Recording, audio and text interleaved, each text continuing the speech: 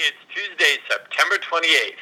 On this date in 1941, carrying a 399.5 batting average into the final day of the season, 23-year-old Ted Williams of the Boston Red Sox opted to risk his 400 batting average by playing a doubleheader against the Phillies, where he goes 6 for 8, distinguishing himself as the last major leaguer to bat 400 in a season.